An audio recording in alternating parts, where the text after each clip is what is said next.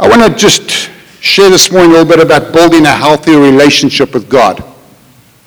Building a healthy relationship with God. The Lord really desires relationship with us more than we know, more than we even understand. Not because He needs us, but because of His great love. Just because of His great love. And one of the things that I think many Christians struggle with is we confuse the old and the new. And it brings great confusion into the church. And we mix the old and the new. Now, the Word of God is the Word of God from beginning to end, from Genesis to Revelation. It's the infallible Word of God. It's not going to change. It's God's Word. And we base everything we do, teach, preach, walk on this wonderful Word that the Lord has given us. But He relates to us in covenants. There's 8 or 9 covenants that God initiated that relates to us in. And today He relates to us in the new covenant. And so when we mix the old and the new, we bring confusion in, unfortunately. The old is as relevant today as the new, but the old is a shadow of the new. The old helps us understand and see into the new. The old, everything happened in the natural. They possessed a land, the promises of God. In the new, we don't possess a land. We possess the promises of God that He has for us, if you understand what I'm saying. Okay, they fought physical battles in the old. We don't fight physical battles in the new. We fight a spiritual battle. Amen. So you don't fight against your wife or your husband. I trust you don't. Vanessa? Okay, so we fight against the principalities, powers, rulers, and authorities in spirit realms. And so when we understand that's how God relates to us. He relates to us through the covenant that He initiated. And the covenant we're in today is the covenant of grace through Jesus Christ our Lord. That's how He relates to us. That's how He relates to us today. And it's a great covenant of grace. It really is. Grace is unmerited favor and truth, which sets at liberty or sets free. Jesus came in the fullness of grace and truth. John chapter 1. Amen. That's how He relates to us. And so that's how He desires to relate to us. And so there's always much to be done in the kingdom, but the reward in the kingdom is never the fulfillment of the task. It's the relationship that He builds with us on the way. That's why I want to talk about it. Okay. It's the presence of God being fostered in your heart and my heart, or your heart and my heart. Let's put it that way. Okay. That's what it's about. Fostering His presence. Knowing who we are in Him. That I'm in Him and He's in me. And because I'm in Him and He's in me, we can do what He did.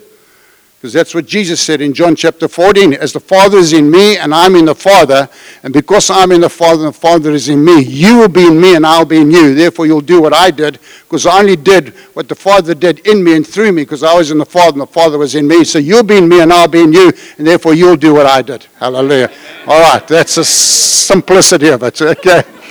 It is. It sounds simple, but we've got to work it out and we've got to walk it out. And so if you can turn with me to John chapter 10 and John chapter 9, John 9 and 10, and we just want to speak from this particular piece of scripture. We're going to actually go into John 10, but John 10 needs to be understood in the context of John chapter 9. Okay, that's not rocket science, it's just, that's the way it is. And in John chapter 9, we're not going to read the whole chapter, we're just going to look at 1 or 2 verses. There's a man that was born blind. He was probably around about a teenage or late teenage years. And this man, if you read in verse 6, Jesus came, and having said this, he was speaking to the Pharisees and Sadducees. He spat on the ground, he made some mud with his saliva, he put it on the man's eyes. He said, "Go," he told him, "wash in the pool of Siloam." And so the man went and washed and came home seeing. His neighbors and those who had formerly seen him begging asked, "Isn't this the same man who used to sit and beg?" Some claimed he was. Others said, "No, he looks like him." But he himself said, "No, I am that man." A little bit of confusion, because all of a sudden he can see. "How then it is your eyes were opened?" He replied, "The man they called Jesus made some mud, put it on my eyes. He told me," and I've underlined that in my Bible, "to go to Siloam and wash. So I went and washed, and now I can see." So this is what happened. And so this man, firstly in verse 11, he says he was a man, and his name was Jesus. He didn't understand who Jesus was. He just knew he had got well. All of a sudden, he couldn't see, now he could see. Just by doing just in obedience to what this man, Jesus, told him to do. Now he can see. But this man progressed from calling him Jesus to a prophet. Because now he's confronted by some people. And if you go to verse 13, verse 12, it says, "Where is this man?" they asked him. "I don't know," he said. They brought him to the Pharisees, the man who had been blind. Now on the day in which Jesus had made the mud and opened the man's eyes was a Sabbath. And in the Pharisees' eyes, that's a no-no. Okay. Therefore the Pharisees also asked him how he'd received his sight. "He put mud on my eyes," the man replied, "and I washed, and now I see." So some of the Pharisees said, "This man is not from God, for he does not keep the Sabbath."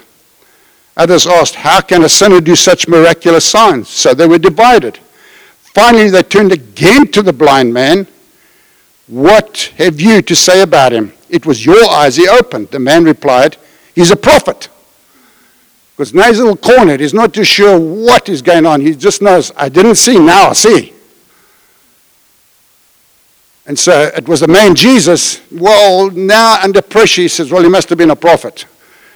Because he can't do that unless somehow he's come from God in some way, or as a prophet or something, relating to some of the Old Testament prophets in terms of what other stuff they did.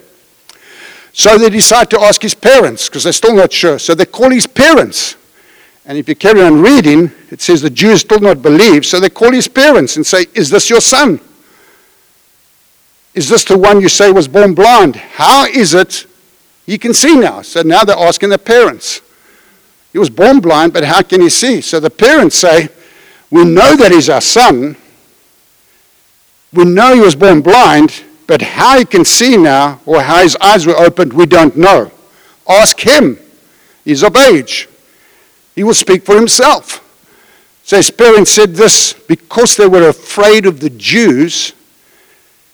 For already the Jews had decided that anybody that acknowledged Jesus was the Christ, in other words, the Messiah, would be put out of the synagogue. And that was a huge thing in those days. I'm going to tell you what that is now.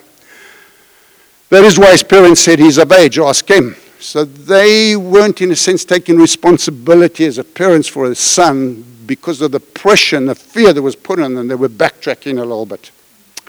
So a second time, they summoned a man who had been blind. "Give glory to God," they said.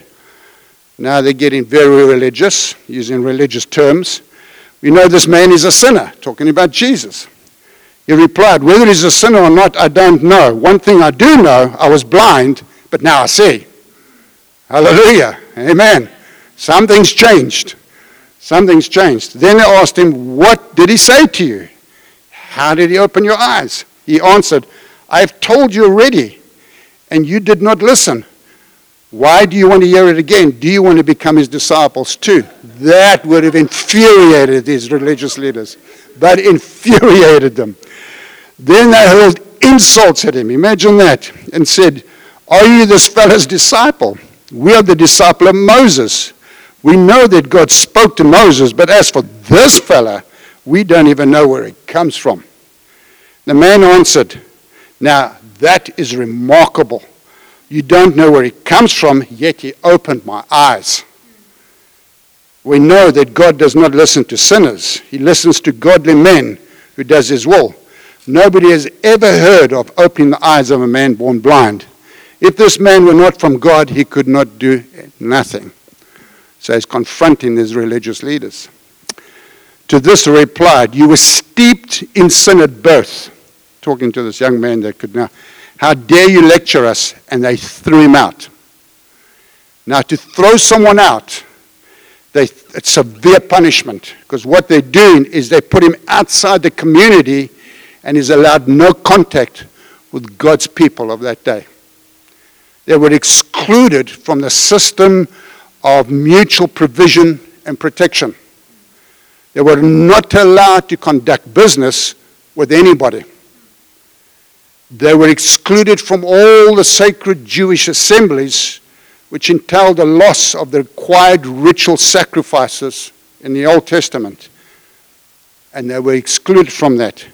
They had no family, no money, no protection, and then no forgiveness, according to what the Pharisees were saying. So they were literally cut off.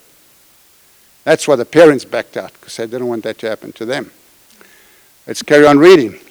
Jesus heard that they had thrown him out, and he found him and said, "Do you believe in the Son of God?" "Who is he, sir?" the man asked. "Tell me, so that I might believe in him." Then the man said, in verse 37, Jesus said, "You have now seen him. In fact, he is the one speaking with you." Verse 38, then the man said, "Lord, I believe," and he worshipped him. Revelation came upon this man. Jesus said, "For judgment I came into this world so that the blind will see and those see will become blind." Some of the Pharisees were with him, heard him say this and asked, "What are we blind to?" And Jesus said, "If you're blind, you would not be guilty of sin, but now that you claim you see, your guilt remains." It's a very interesting thing because that's the context of John chapter 10. That's why I had to go through there. Because what Jesus is about to declare and preach is out of that context. When the scriptures were written, there were no chapter divisions. We've put the chapter divisions in just to make it a little easier. So it's one continuous event that's happening, if you understand what I'm saying. That's why you need to understand John 10 out of John 9. So we see in John 9 that when Jesus hears this, he finds the man and he reveals who he is, the Son of Man. And he's saying, the system may have cut you off, but I'm here. They can't see me, but you can now. Not only physically, but in your spirit. You can see me now. The revelation of who Jesus is more important than what he does.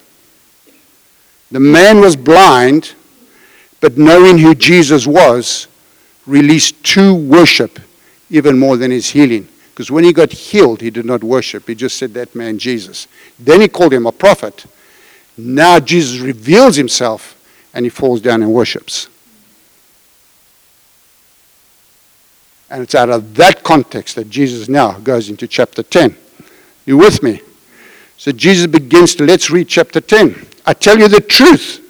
The man who does not enter the sheep pen by the gate, but climbs in by some other way is a thief and a robber.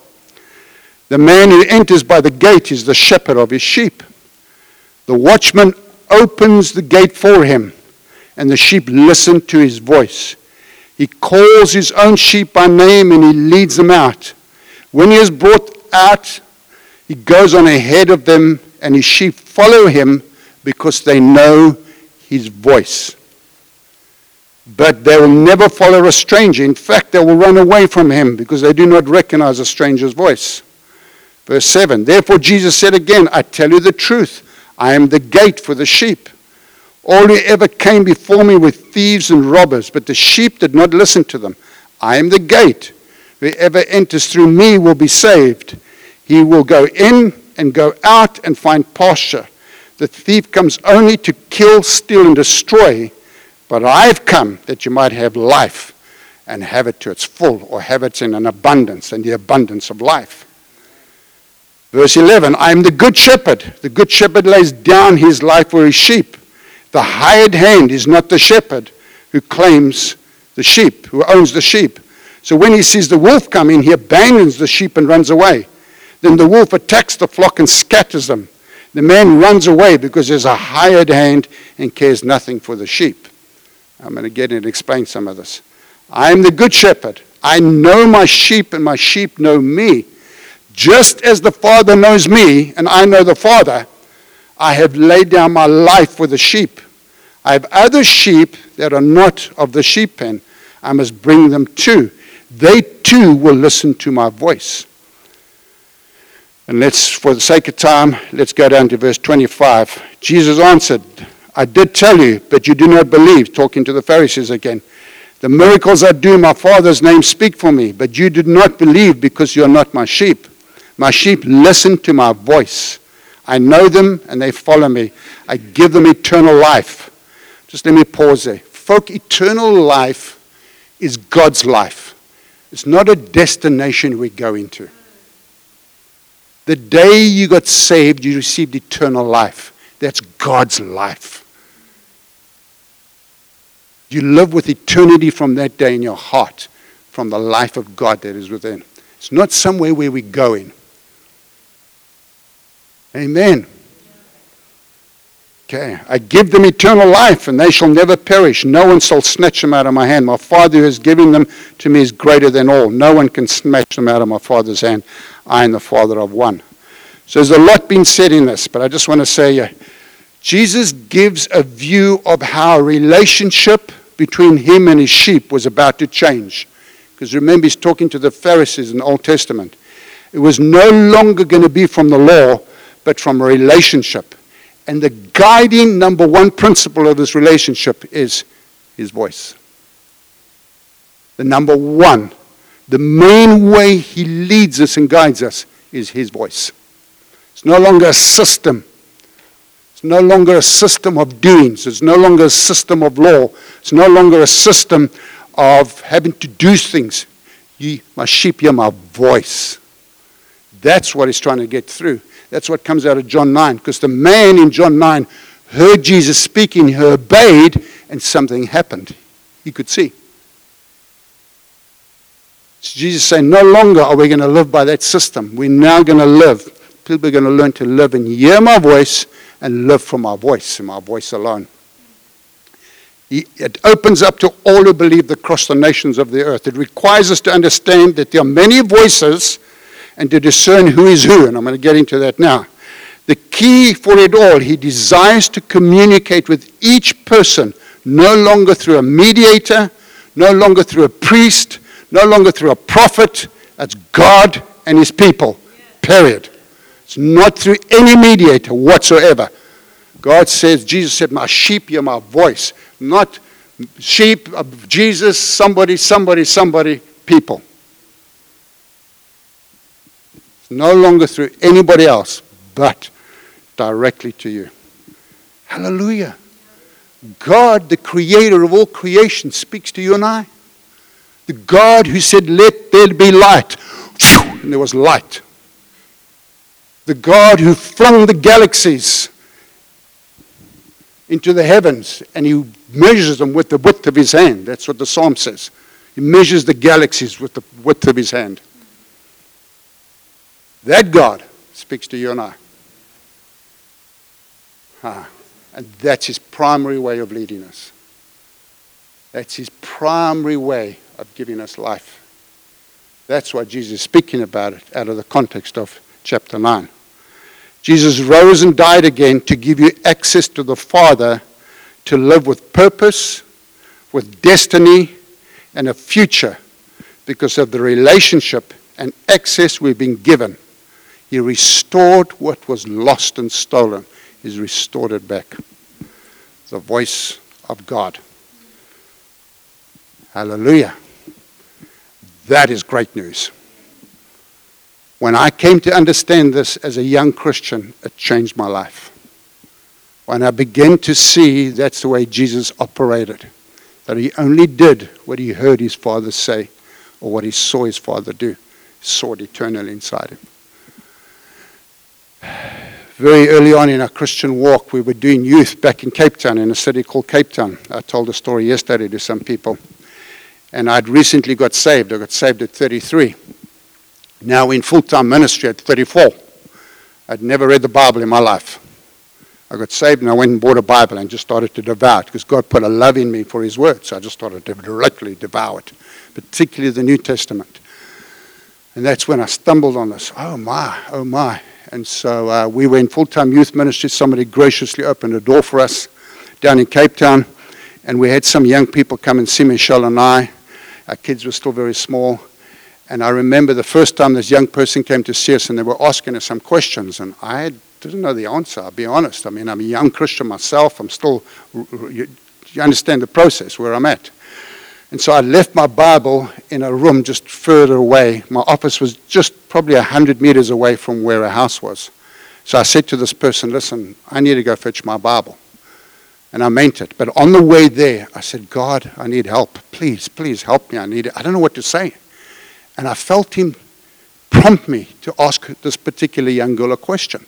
So I got my Bible and I came back and I sat down and I asked a question. And the question I asked, the response I got was not what I expected. She just broke down into tears. And I realized, whoa, I touched something here, but I wasn't too sure what it was yet. I was learning. You understand what I'm saying? So the next time somebody came to see us was a few days later. I left my Bible in that room. And I'd say, I have to go fetch my Bible. And I used to walk all the way there and I'd say, God, help me, help me, help me. And I come back and he would say this. And I say that. I did that for a year. I left my Bible on purpose in another room. Serious. That's how it started to develop in me. We need to hear the voice of God, not through someone else directly. Amen. So, if you can put this first one up, please. So in John chapter 10, there are many characters. There are character roles that we need to recognize in our Christian walk, because that's what Jesus is talking about.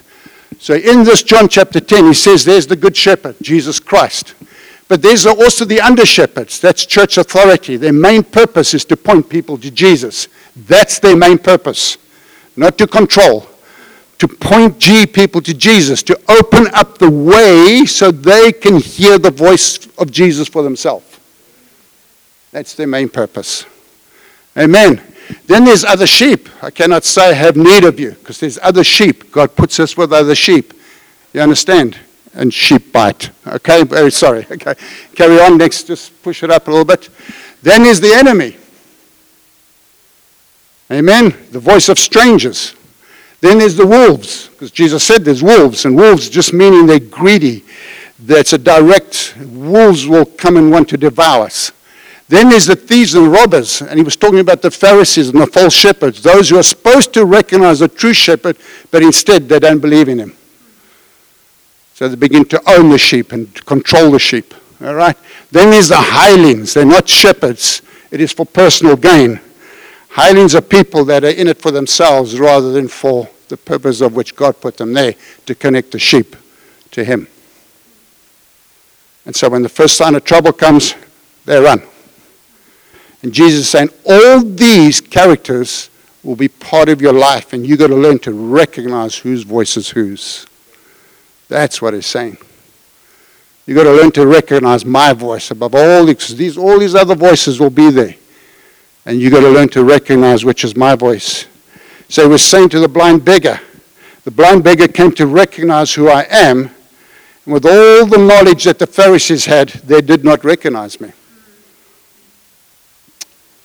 That's why he's talking about this. And it's interesting that the way Jesus outlines this relationship, which was new to them, starts with the ability to hear his voice and to know which source the voices are coming from. That's why he tells this whole story about sheep and shepherds and under-shepherds and wolves and thief and whatever. So we understand it. These are the players that will be involved in our walk with Jesus to some extent. And we've got to learn to recognize who's who. You with me? Very important. When it comes to learning how he speaks, the phrase hearing God's voice is often used, but it unfortunately can be unhelpful because you already hear his voice. People in the natural are born with an ability to hear, but learning to understand, learning the language, the inflection, the tone, the body language, it's all part of communication. So I know there's a baby I saw. Where is your baby? That baby is learning to hear the voice of mom and dad and grandpa and grandma and understand these are friendly voices. These are protective voices. These are voices that love her. These are voices that will care for her. These are voices that will protect her. These are voices that will literally lay their lives down for her. And she's learning that as she grows. You understand? That's what happens. It's amazing that you can be in a crowd of kids, and I've seen them at the play parks, and all the kids are up and down the swings, and the kids are screaming. You know what I'm talking about. And all the mothers are sitting on the bench chatting, and then one kid, and the mother, what? That's my kid. It's amazing. I don't know that. It's amazing. And it goes the other way as well. It's literally amazing. So because you're sitting here today, you can already hear his voice. But you're learning to understand the language the inflection, the tone in which he speaks to you. And it's different for every person. And so I want to touch a little bit on learning to hear his voice and know how to recognize his voice. Because it's of such importance. Because his voice will give life. His voice will feed you. His voice will direct you. I'm going to go through some of these. His voice will sustain you. His voice imparts faith to you. His voice gives you direction. His voice does many things. Because folk, put it this way. I just want to make sure you understand this. When my wife speaks to me, I listen. I've learned that after 40 years, okay? Took me a while, but I learned it after 4 years speak, okay? But when the Lord speaks, it's different. The voice of God does not originate from earth.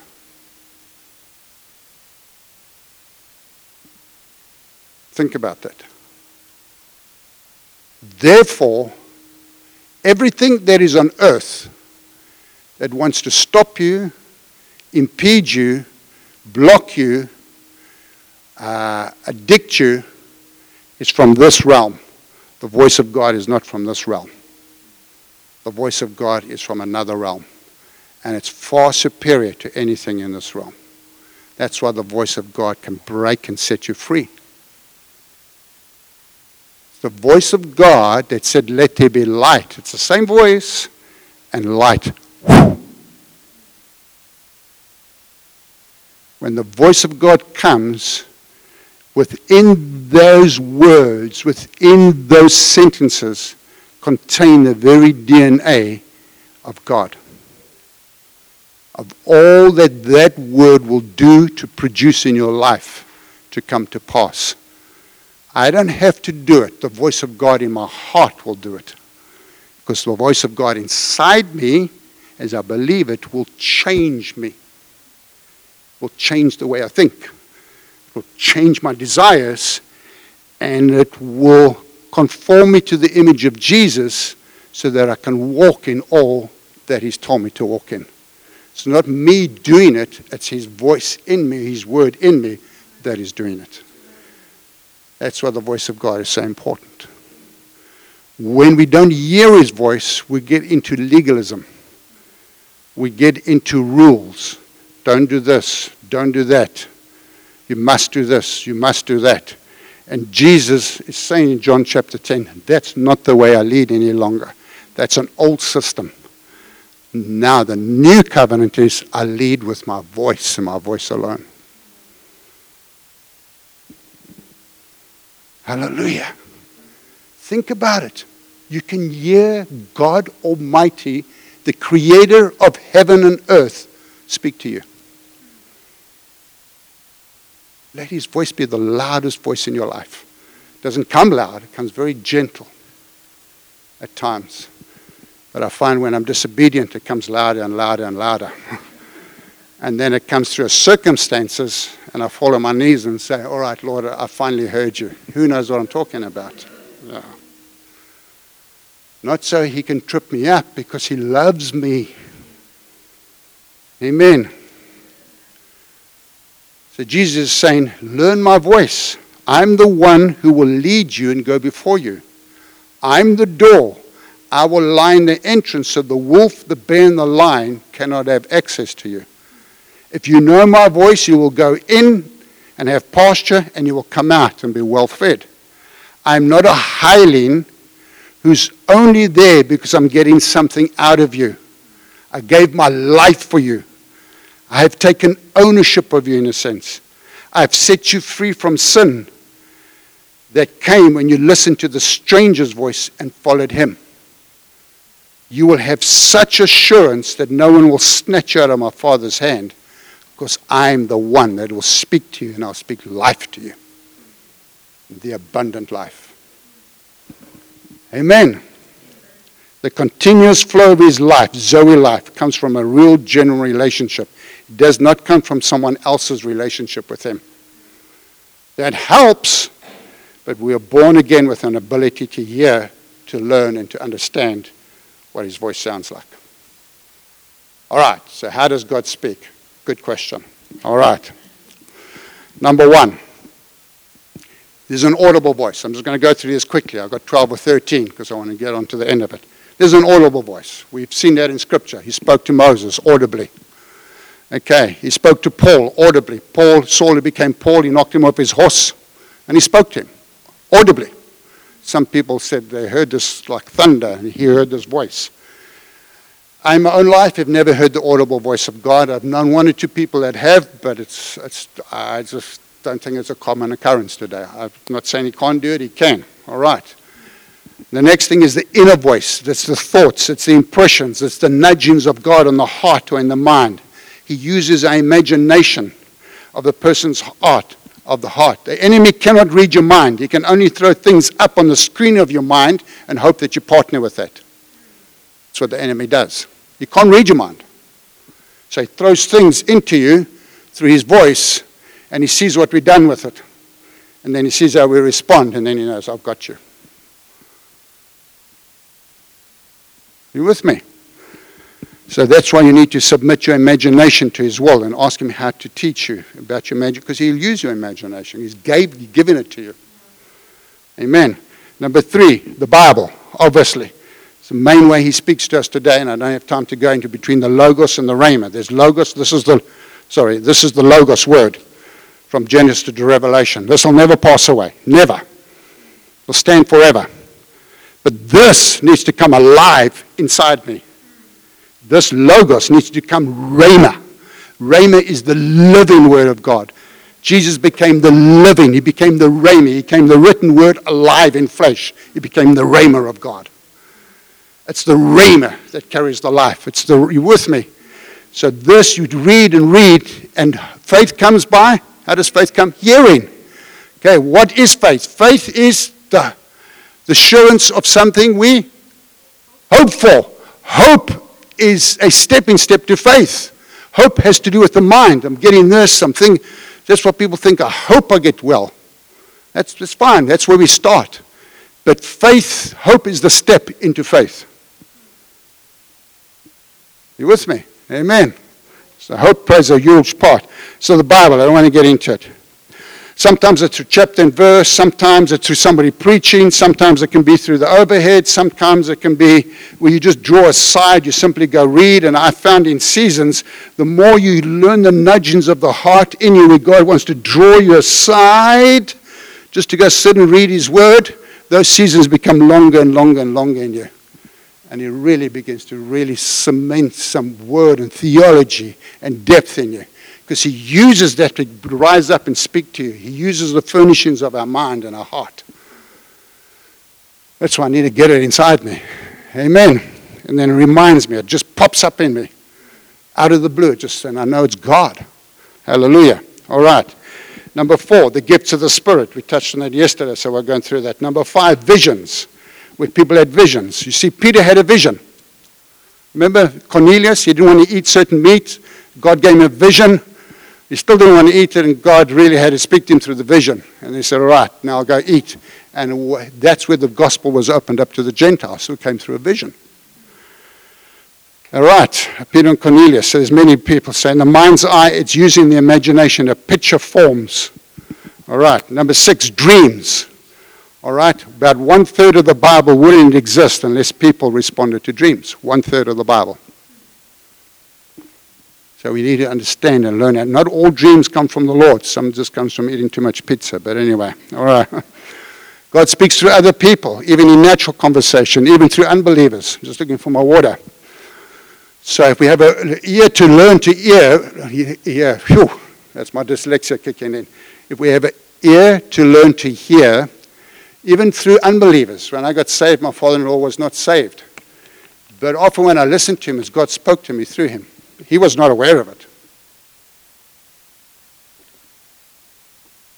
Amen. Because he can nudge you. Sorry, thank you. He can just, something pricks you. They say something. Oh, okay, Lord, that's you. I didn't need to take notice of it. Okay. Through other people, through angels. Be cautious about this. Never place angels above Jesus Christ, but he does. The Bible's full of it. Through circumstances. Through an animal. God spoke through a donkey. Said to the folk yesterday, it's interesting, nobody questioned the donkey. How come you speak? They actually spoke back to him, but anyway, all right. God speaks through songs, hymns, worship. He speaks through nature. He speaks to my wife a lot through nature. Just nature, the birds, flowers, plants, leaves, the seasons. He can speak to us through. You with me? Okay. So that's the way. So now, but we've got to learn some practical points to strengthen God's inner voice in your life. That's because that's the main. He mainly speaks to the word and the inner voice. Those are the main ways. Okay. So how do we practically strengthen ourselves? Number one, know God's desire to speak with you.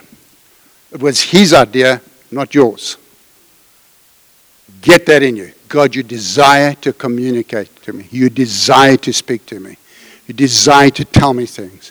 You desire to reveal things to me. You desire to tell things about my kids. If you're a parent, he will speak to you about your kids, I promise you. Not to belittle them or whatever, but to help them, to guide them. He will.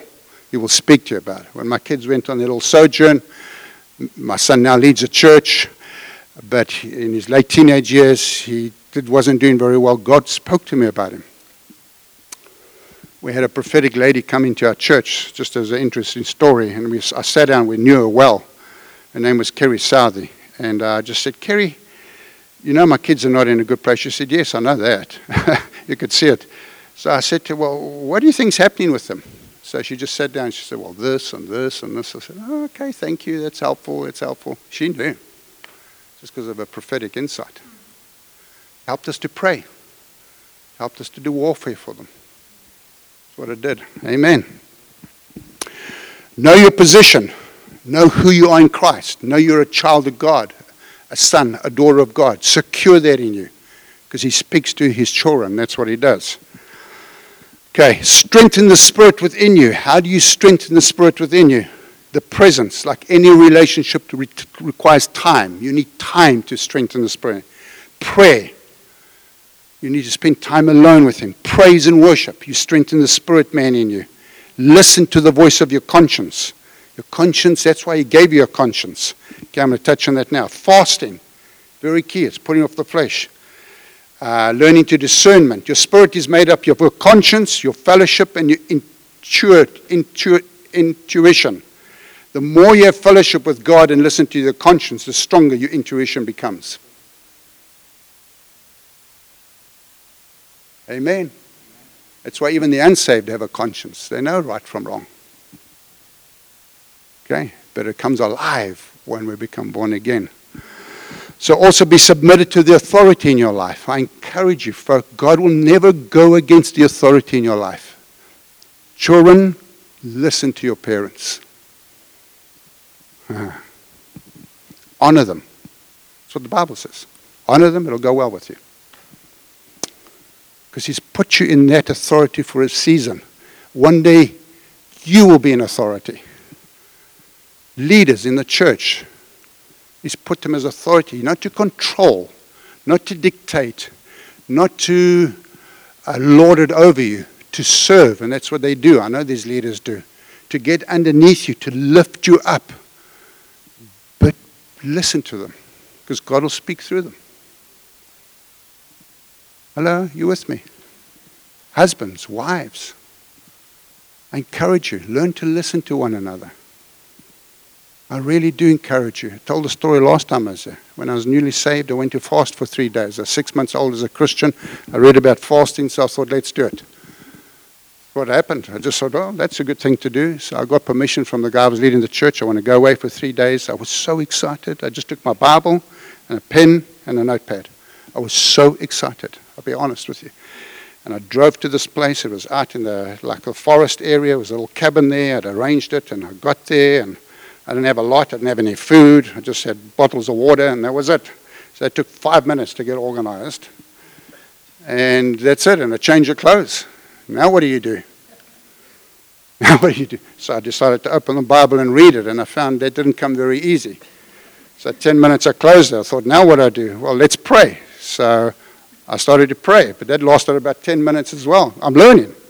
I thought, all right, let's read the Bible. I thought, oh, no, let's not do that. Let's go for a walk. That was 2.5 days of that. I'm being honest with you. It was not easy. And I was hungry. Jeez, I was hungry. And I said, God, speak to me, speak to me, speak to me. And I thought, no, next day you'll speak to me. And the same process up and down. And the hunger's kicking in. And you know what I'm talking about. And I said, Lord, last night I'm going to sleep. I've got to go home back tomorrow. And you haven't spoken to me and whatever. So eventually the next day I climb in my car and I'm on the way home. And the Lord speaks to me. And you know what he said to me? Listen to your wife. That's what he said to me. After 2.5 days of fasting. Okay. In other words, he was trying to tell me just, you and your wife are together in this. And I will speak through her to you. I was a new Christian. I needed to understand that. You with me? So be submitted to the authority in your life. Watch what goes through your eye gate and your ear gate. I'm encouraging you. And cut the other voices out, the distractions. Put your cell phone down for a while, the busyness. You've got to cut yourself off sometimes, okay? All right, we're going to end. The Bible gives us how to respond to 3 voices. You can throw up the last slide. We're coming to you. All still with me? I hope this is helpful. You're with me, thank you. All right, oh dear, can you read that? If you can't, Lord, open their eyes, please. No, all right. The Bible gives us responses to 3 voices. God is receive him. Can you read that? There we are. Thank you, Mike. All right, we're getting places. All right. If you can't read it, it's because you need to get prayer. No, I'm teasing. All right. The enemy is you resist him, and you've got to do this out loud. You don't, devil, go. Speak it out. Resist him. Resist him with your mouth. And man, it's reckon yourself dead to sin, but alive to God. I'll cover that. Okay. So the enemy comes. And he will speak to you. The enemy will drive you. You'll become very driven, very ambitious. As a new Christian, that happened to me out of zeal. But it was fleshly zeal. You with me? The good shepherd draws you. He doesn't drive you. He draws you. He goes ahead. He says, come walk this way. All right? The enemy or ourself condemns you. It may sound like scripture even, very legalistic. It doesn't lift a finger to help you. It just points out your fault all the time. Who knows what I'm talking about? Okay. Whereas the good shepherd convicts you. Contained in his voice is the ability you need in order to fulfill what is just said. It points to potential. It encourages you. All right? The enemy will come and harass you. He torments you. It causes anxiety. God comes to harness you, to focus you. That's what he comes to do, to focus you, not to torment you. This is how you can feel. The enemy, it boils up inside you. The word for false prophecy in the Old Testament, as I can't pronounce that word, it means to boil up, to seethe, to act proudly, arrogantly. It causes pressure and explosion.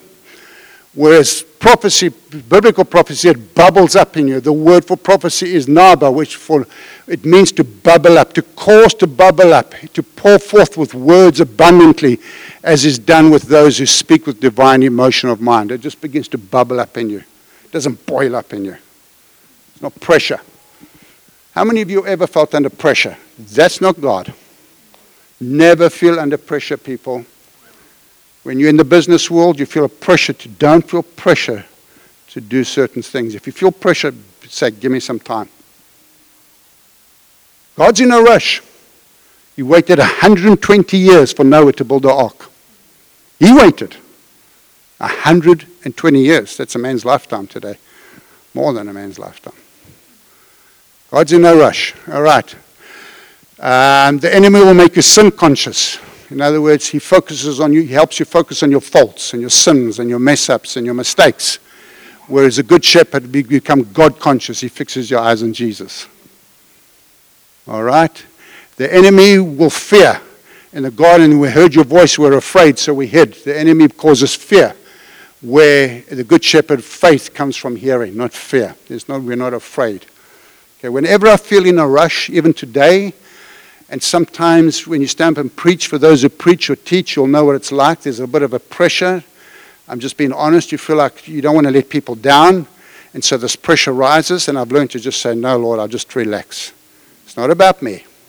It's about you and your word. You can do it despite me. You with me? I just cause myself to relax and relax as best as I can. All right, next slide, young man. Thank you very much. And then the desire to be in isolation.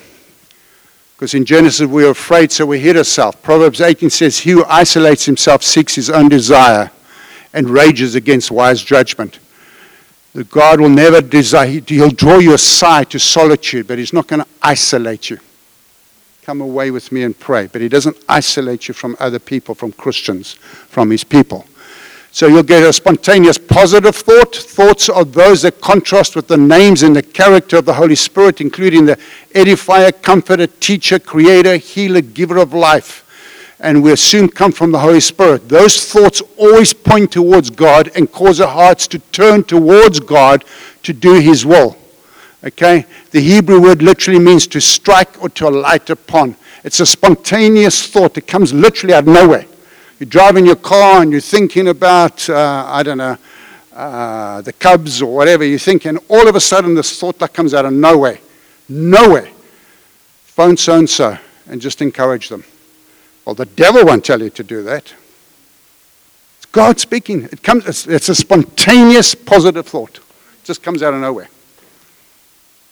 Hello? Amen. You with me? Yeah, that's how it works, people. And the more we can learn to recognize that, the quicker and easier we recognize as it comes. Then the spontaneous negative thoughts, it comes from the enemy, and this will line up with his name and character of Satan, which includes the I will, the accuser, the adversary, the liar, the destroyer, the condemner, the thief, the murderer. His goal is always, all of these thoughts is to pull you away from the Lord and the life that's in the Lord. How many of you know what I'm talking about? You're driving along and all of a sudden the thought, oh, I didn't do very good today. If you're a preacher and you know what I'm talking about, for those who preach, you step down from the pulpit, you go home and you think, oh, jeez, I should have done this, I should have done that. Why didn't I do this? Why did I say that? Who knows what I'm talking about? Yeah, that's the enemy. That's the enemy. That's all it is. And then there's the analytical thoughts. They come from you and me, the self. They reason. We reason things through. There's nothing wrong with it, provided it's reasoning in terms of pointing us in the right direction. Because sometimes we can reason ourselves out of something. Amen. God has given us ability to think things through. He hasn't kissed our brains goodbye. All right. So I hope this has been helpful to you. Yeah, because that's his number one way he will lead you, is through his voice. His number one is through his voice. That's why I wanted to preach on this, to help you. That's how you build a strong relationship with Jesus Christ. And if you're not sure, speak to somebody. If you're making major decisions, speak to someone you trust. You don't want them to make the decision for you, but just say, what do you think? I need your perspective. Okay. And if somebody comes and asks you, don't tell them what to do. They got to make up their own mind. We don't control people. I'm not saying anybody's doing that, but it's just helpful. Well, I think maybe you should try this, or have you tried that, or maybe God is saying this. It's just to help. We need one another. Need wise counsel. It's Proverbs talks about it all over the show. Amen. All right. So if you're sitting here tonight, how much time have I got? Sorry, I went on a little bit long. But I just really want to get this through. I want to encourage you to have a desire to hear his voice. You can hear it, but a desire to begin to understand it quicker, grasp it quicker. His inflections. Because when you know his voice, how long have you two been married? Sorry, 11 years. All right, the 11 years. Then I've been married 40 years, okay? First 39 are the worst. No, I'm teasing. Okay, 11 years. So this couple can stand across the room and she can look at him with one look, and he knows exactly what she's saying. Who knows what I'm talking about? Okay. It's true. Same. That's how he wants you to hear his voice. Or you just pick up the nuance, in a sense, the way he will look at you, the way he feels about you. And he always feels positive about you. Never negative. Never negative. Always delights in you, cherishes you, loves you. I laid my life down for you. And you can just pick it up sometimes in that sense. Doesn't have to say anything, but you just sense it. That's where he wants us to grow. I found in my early Christian walk, he would give me a sensation before he spoke to me. I'd get butterflies. I know he's going to do it because I get so excited. I could feel it inside me. Oof. Then, after a while, that left. And so I struggled for a season. God, where are you gone? Because the feelings went away. But he was saying, no, now trust me just in my voice, not in the feelings I bring with my voice. Hello, you with me? Because he's training us, just like you train a kid to hear your voice.